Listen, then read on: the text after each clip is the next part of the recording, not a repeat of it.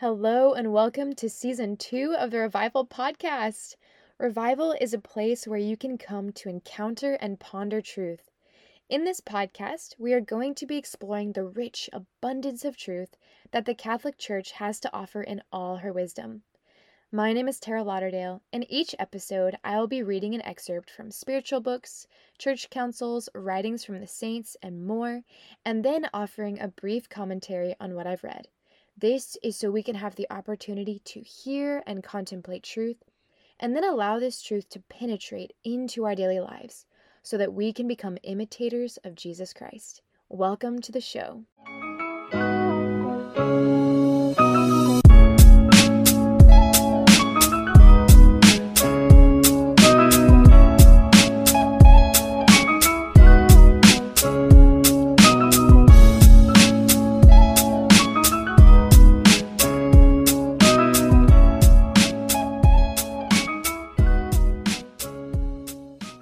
Hello, my friends, and welcome to this week's episode of Revival.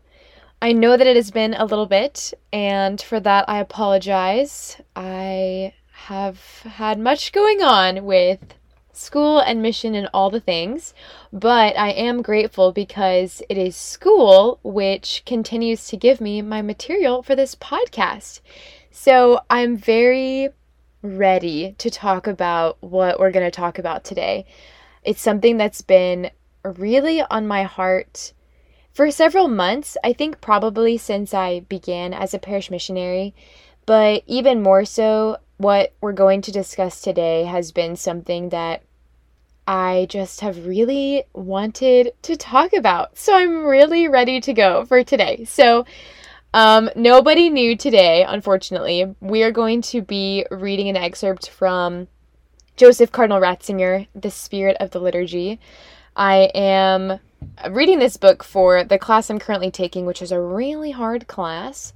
It's called Mystagogy, and it's over the study of the sacraments in a nutshell. But this book by Cardinal Ratzinger is really extraordinary, and I was studying it the other day, and, well, not the other day anymore. It's actually quite a while ago, but I was studying it, and his writing actually made me cry in my office. So hopefully I don't cry today, but you really never know with these things. So know that if I do cry in this podcast, it will not be edited out.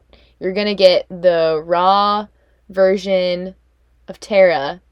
So there you go. Know that you can expect that for today. Whatever happens. I don't know what's going to happen. I never know. It's always the Holy Spirit who just does his thing. So I'm going to read a few excerpts. They're paragraphs and maybe a couple sentences from The Spirit of the Liturgy. And it's from his chapter on the body and the liturgy. Okay, so this is why I'm really hyped about talking about this particular subject. So as a parish missionary, I get to witness all the things. I get to see the underbelly of the church, if you will, but also I get to worship alongside the people that I minister to, and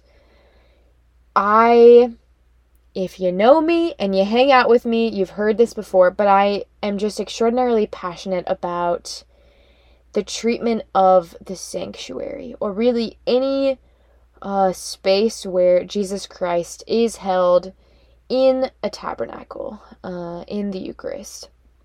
And something I've noticed on a too frequent basis, unfortunately, is an irreverence, in all honesty, for the sanctuary. And when I say for the sanctuary, I mean for Christ himself. It's an irreverence for Christ himself, because we kind of waltz into the sanctuary, we kind of, okay, where am I going to sit? Get really quickly to the pew, do this really quick genuflect, maybe, and then get into the pew, and then Mass begins, we participate in the Mass, and then as soon as Mass is over, it's like the sanctuary is an ordinary reception hall or place where you hang out, and we do not treat it as the place where the Lord humbles himself to reside. And so I was really moved by this chapter that Cardinal Ratzinger wrote on the body and the liturgy. And it's really kind of based on these ideas that, okay, so we are incarnate. We are body, soul. What we do in the body is a reflection of our interior. What we're experiencing in our interior lives comes out in our body. A normal, natural example is a friendship or a relationship. As you grow closer to someone, you desire to translate that through your body, right? If you hardly know someone, a handshake is appropriate when you greet them. But say you're seeing a friend after a really long period of time, you're going to hug them, and you're going to hug them well, and you're going to hug them long, probably. And so this is the exact same thing with our Lord, right? What we experience in our interior, what, not even necessarily just what we feel, but what we think, what we know, what we understand about the Lord, should translate into our bodies.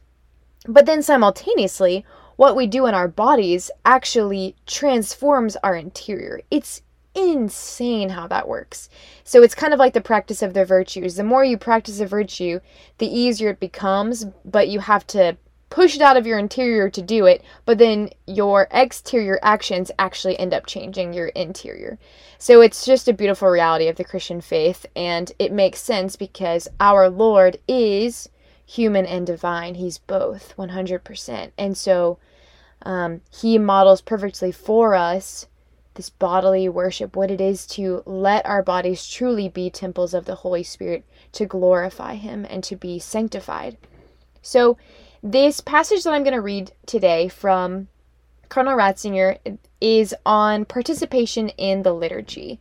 And he talks about the different gestures that we do in our bodies. But first and foremost, he recognizes that this action of the liturgy, this worship that has been handed on to us, that has been revealed through tradition, has been transmitted to us from the apostles, from the early church, from Christ himself. What we do literally today, well, not literally today is Saturday. Well, that it also happens on Saturday, but I guess technically what we do every day. But most especially what we do on Sundays, this perfect worship has been handed on to us, and it is the action of God himself that we are participating in, that is led by the priest. So I wanted to read and speak about his section on the gesture of kneeling. And it was so powerful. I cannot wait to share it with you all. So, okay, why do we kneel? Well, hopefully we can answer that question today in this podcast. But specifically, Cardinal Ratzinger, when he starts off this section, he says, we are kneeling before the humility of Christ. We are kneeling before the humility of Christ. That is what we are doing. And so he talks about 3 different forms of kneeling. First, there is prostration, where we're lying with our face to the ground before the overwhelming power of God. The second form of kneeling is when we fall to our knees before another. And then the third is just ordinary kneeling. And so he offers examples for this first type of kneeling, this prostration, where we're lying with our face to the ground before God.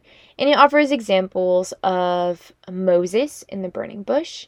But then he offers this beautiful, incredible example of Christ on the Mount of Olives in the Garden of Gethsemane. So that's where we're going to start today. That's the excerpt I'm going to read. In the case of the New Testament, from the Fathers onward, Jesus' prayer on the Mount of Olives was especially important. According to St. Matthew and St. Mark, Jesus throws himself to the ground. Indeed, he falls to the earth. However, St. Luke, who in his whole work is in a special way the theologian of kneeling prayer, tells us that Jesus prayed on his knees. This prayer, the prayer by which Jesus enters into his passion, is an example for us, both as a gesture and in its content. The gesture, Jesus assumes, as it were, the fall of man, lets himself fall into man's fallenness, prays to the Father out of the lowest depths of human dereliction and anguish. He lays his will in the will of the Father's. Not my will, but yours be done. He lays the human will in the divine. He takes up all the hesitation of the human will and endures it. It is this very conforming of the human will to the divine that is the heart of redemption. For the fall of man depends on the contradiction of wills, on the opposition of the human will to the divine, which the tempter leads man to think is the condition of his freedom. Only one's autonomous will, subject to no other will, is freedom. Not my will, but yours. Those are the words of truth. For God's will is not in opposition to our own, but the ground and condition of its possibility. Only when our will rests in the will of God does it become truly will and truly free. The suffering and struggle of Gethsemane is the struggle for this redemptive truth, for this uniting of what is divided, for the uniting that is communion with God. Now we understand why the Son's loving way of addressing the Father, Abba, is found in this place. St. Paul sees in this cry the prayer that the Holy Spirit places on our lips, and thus anchors our spirit-filled prayer in the Lord's Prayer in Gethsemane. Wow, I was kind of tripping over a few words there, so hopefully you all understood me. But what I just read is everything. I really do. I think it is everything, because what Cardinal Ratzinger has just addressed is the prayer of Christ in Gethsemane, where he falls prostrate before the Father, begging that the Father's will would be done in him. And as Cardinal Ratzinger says, he says, the fall of man was when man said, I must be autonomous. I must be my own. I must choose my own will, my own way, my own plan. That was the fall of man. And Jesus, by quite literally in his body, lowering himself to the ground, prostrating before the Father, is entering into the fallenness of humanity, and in the very depths of humanity, cries out to the Father what we should have said in the garden. Not my will, but yours be done.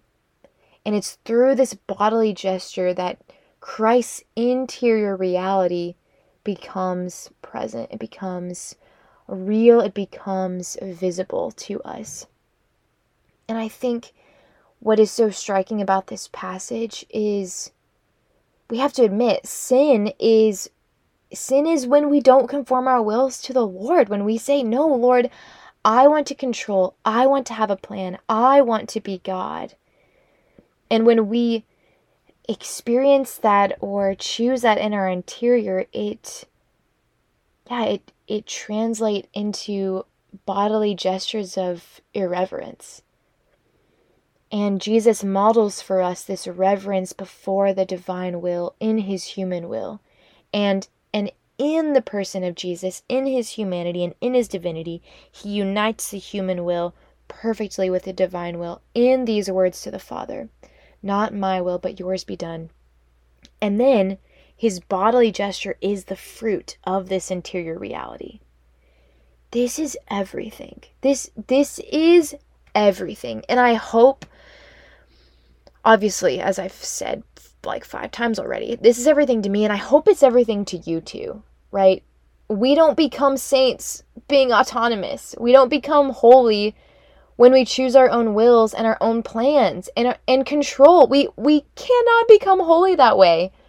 We become holy through humility. And through this humility that is translated into our bodies. This is what God desires for us. You know, what I really like about doing this podcast is, one, obviously sharing ideas and truth and being able to express myself, if you will. But what I really love about this podcast is I get to be transformed as well as I speak. That I get to hear what the Holy Spirit has placed on my heart when I read these excerpts and I recognize, oh, I'm meant to share this with another person or a couple people or whatever, that it's for me too. And everything I just said, that was for me. I need to hear that I can't become holy without conforming to God's will for my life. I need to hear that, and I need it repeated quite often, because I frequently think, well, okay, God, so that's a good option, what you're presenting to me, but I think that I maybe have a better option, and I think that I could make it work. What do you think? What do you think? And then I try to negotiate, and he's like, I mean, that's not how it works. There's no negotiating. I mean, it's choosing him or not choosing him. So anyway, we're going to move on to the second gesture of kneeling, and it is this gesture of falling to one's knees before another. And Cardinal Ratzinger offers the examples of lepers, falling on their knees before Jesus, or people who are in dire need of healing who come before Jesus, kind of like with these intentions and desires. And I really love what Cardinal Ratzinger says. He says, the bodily gesture itself is the bearer of the spiritual meaning, which is precisely that of worship. Without the worship, the bodily gesture would be meaningless, while the spiritual act must, of its very nature, because of the psychosomatic unity of man, express itself in the bodily gesture. The two aspects are united in the one word because in a very profound way they belong together. When kneeling becomes merely external, a merely physical act, it becomes meaningless. On the other hand, when someone tries to take worship back into the purely spiritual realm and refuses to give it embodied form, the act of worship evaporates. For what is purely spiritual is inappropriate to the nature of man. Worship is one of those fundamental acts that affects the whole man. That is why bending the knee before the presence of the living God is something we cannot abandon. That is why bending the knee before the presence of the living God is something we cannot abandon, because we are body and soul, and if we act in our body without the interior disposition of worship and reverence, then the actions are meaningless. But then we also can't just have a spiritual worship, it also has to be bodily. It's bodily. This is why the Mass is so amazing. Why it's so amazing. People make fun of Catholics because you stand and you kneel and you sit, and you stand and you kneel and you sit. Well, that is us actively participating in the worship of God. That is what we're doing. We are standing when we are honoring the word being proclaimed in the gospel. We are kneeling when Jesus Christ becomes present upon that altar in the Eucharist. We are sitting when we are resting and hearing the word and hearing the proclamation of the homily, right? There's a reason for everything. There's a reason for everything. That Catholic gymnastics joke, I mean, it's, like, hardy, okay. But it's real. What we're doing has meaning and it has purpose, and it's because we are body and soul. So I don't know if you've noticed, but I'm quite passionate about this. So we're going to keep going. Cardinal Ratzinger says, to bend the knee is therefore to bend our strength before the living God, an acknowledgement of the fact that all that we are, we receive from him. To bend the knee is therefore to bend our strength before the living God, an acknowledgement of the fact that all that we are, we receive from him. That is what we are saying to the Lord when we bend the knee, or both knees, when we enter a sanctuary, or whenever we participate in Eucharistic adoration, whatever it is. So we're going to continue. And again, what I was struck by, particularly when I read these excerpts for the first time, was this kneeling before the humility of Christ. That Christ became so low and so humble that we can't do anything except to revere that humility, because his humility is so incredible. So we're going to read a little bit about that. Cardinal Ratzinger says, it is precisely this humility which comes from love, that is the truly divine reality, and procures for him the name which is above every name. that at the name of Jesus, every knee should bow in heaven and on earth and under the earth. Here, the hymn of the Apostolic Church takes up the words of promise in Isaiah 45:23.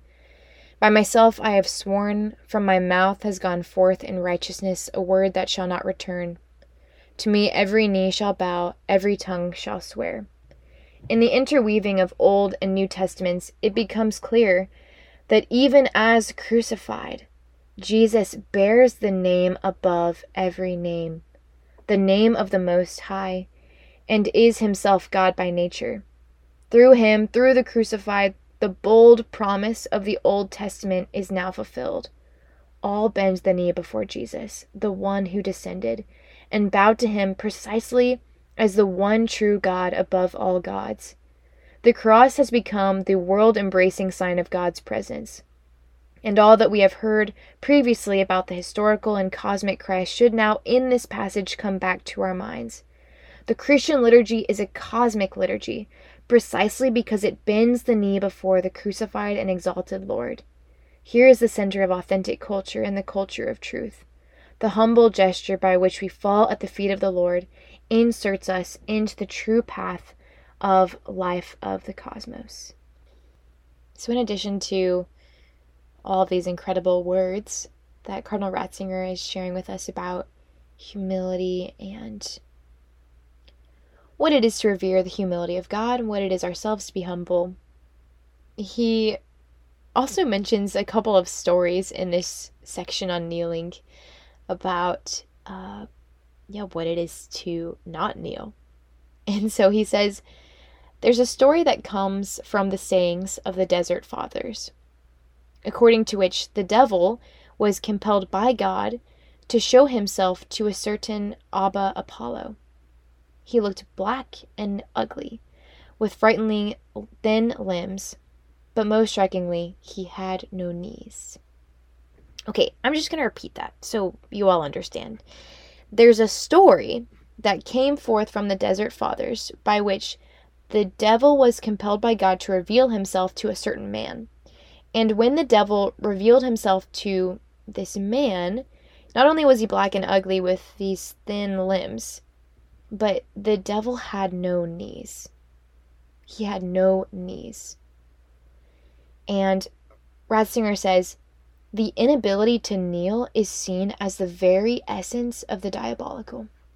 So if that doesn't bump up the intensity of this podcast show, then I don't know what will. The inability to kneel is seen as the very essence of the diabolical. The devil had no knees. He would not bow before the Lord. So to conclude today's episode, because I've shared a lot with you, I think this about sums it up. The man who learns to believe learns also to kneel. And a faith or a liturgy no longer familiar with kneeling would be sick at the core. Where it has been lost, kneeling must be rediscovered, so that in our prayer we remain in fellowship with the apostles and martyrs, in fellowship with the whole cosmos, indeed in union with Jesus Christ himself. What we do in our bodies can reveal what happens in our interior. And my encouragement to you all is to just pay attention. What is stirring in your interior when you go into a sanctuary or when you prepare for Mass? Are you distracted and thinking about what you're going to eat for lunch or what you're going to do on the rest of your Sunday? Or are you really truly acknowledging that Christ is present and that he's been waiting to see you and he's been waiting to give himself to you in the Eucharist? And do you kneel before that reality? Do you kneel before the King of the universe, who not only humbled himself so much to experience the most shameful and humiliating death, but also who humbles himself to become food so that you can be one with him? Do we kneel before that humbling reality? That's what I wanted to share with you all today, and I hope that we become a church that reveres the Lord, as he deserves to be revered. I hope that we become a church that when someone new comes into Mass and sees how we revere the Lord in the Eucharist, when he comes to us upon the altar, by how we receive him, by how we leave the sanctuary, I hope that people can come in and see that he's really there. No one's going to believe that he's really there if we as Catholics don't act like it, and if we don't love him and adore him in the Eucharist. Well, there you have it. I'm crying, to be expected, over the Eucharist, because that almost always is my source of tears. So, anyway, let's close with a prayer. If you all could pray for me, that would be splendid. Thank you all for listening, and I do just pray that the Holy Spirit may be infused into all of our hearts, so that whatever we're doing, we are worshiping the Lord in our bodies and our minds and our hearts, glorifying him in all that we have. Okay, let's pray. In the name of the Father, and of the Son, and of the Holy Spirit. Amen. Come, Holy Spirit. Lord Jesus, we give you all thanks and all praise for this day, and most especially for the gift of yourself in the Eucharist, and most especially, Lord, that you come to dwell with us on earth. And Lord, I just pray that we would all have a deeper reverence and love for you, and that we might, in our hearts, be transformed, so much so that we revere you so actively and so openly and so visibly in our bodies. Not just, Lord, when we worship you on Sundays, but throughout every single day of our lives, Lord. And we just pray that you would fill us with your Holy Spirit, and that we would be the witnesses and the saints that you have called us to be. We ask all these things in your name, Jesus. Amen. In the name of the Father, and of the Son, and of the Holy Spirit. Amen. Thank you all for listening. Have a wonderful week.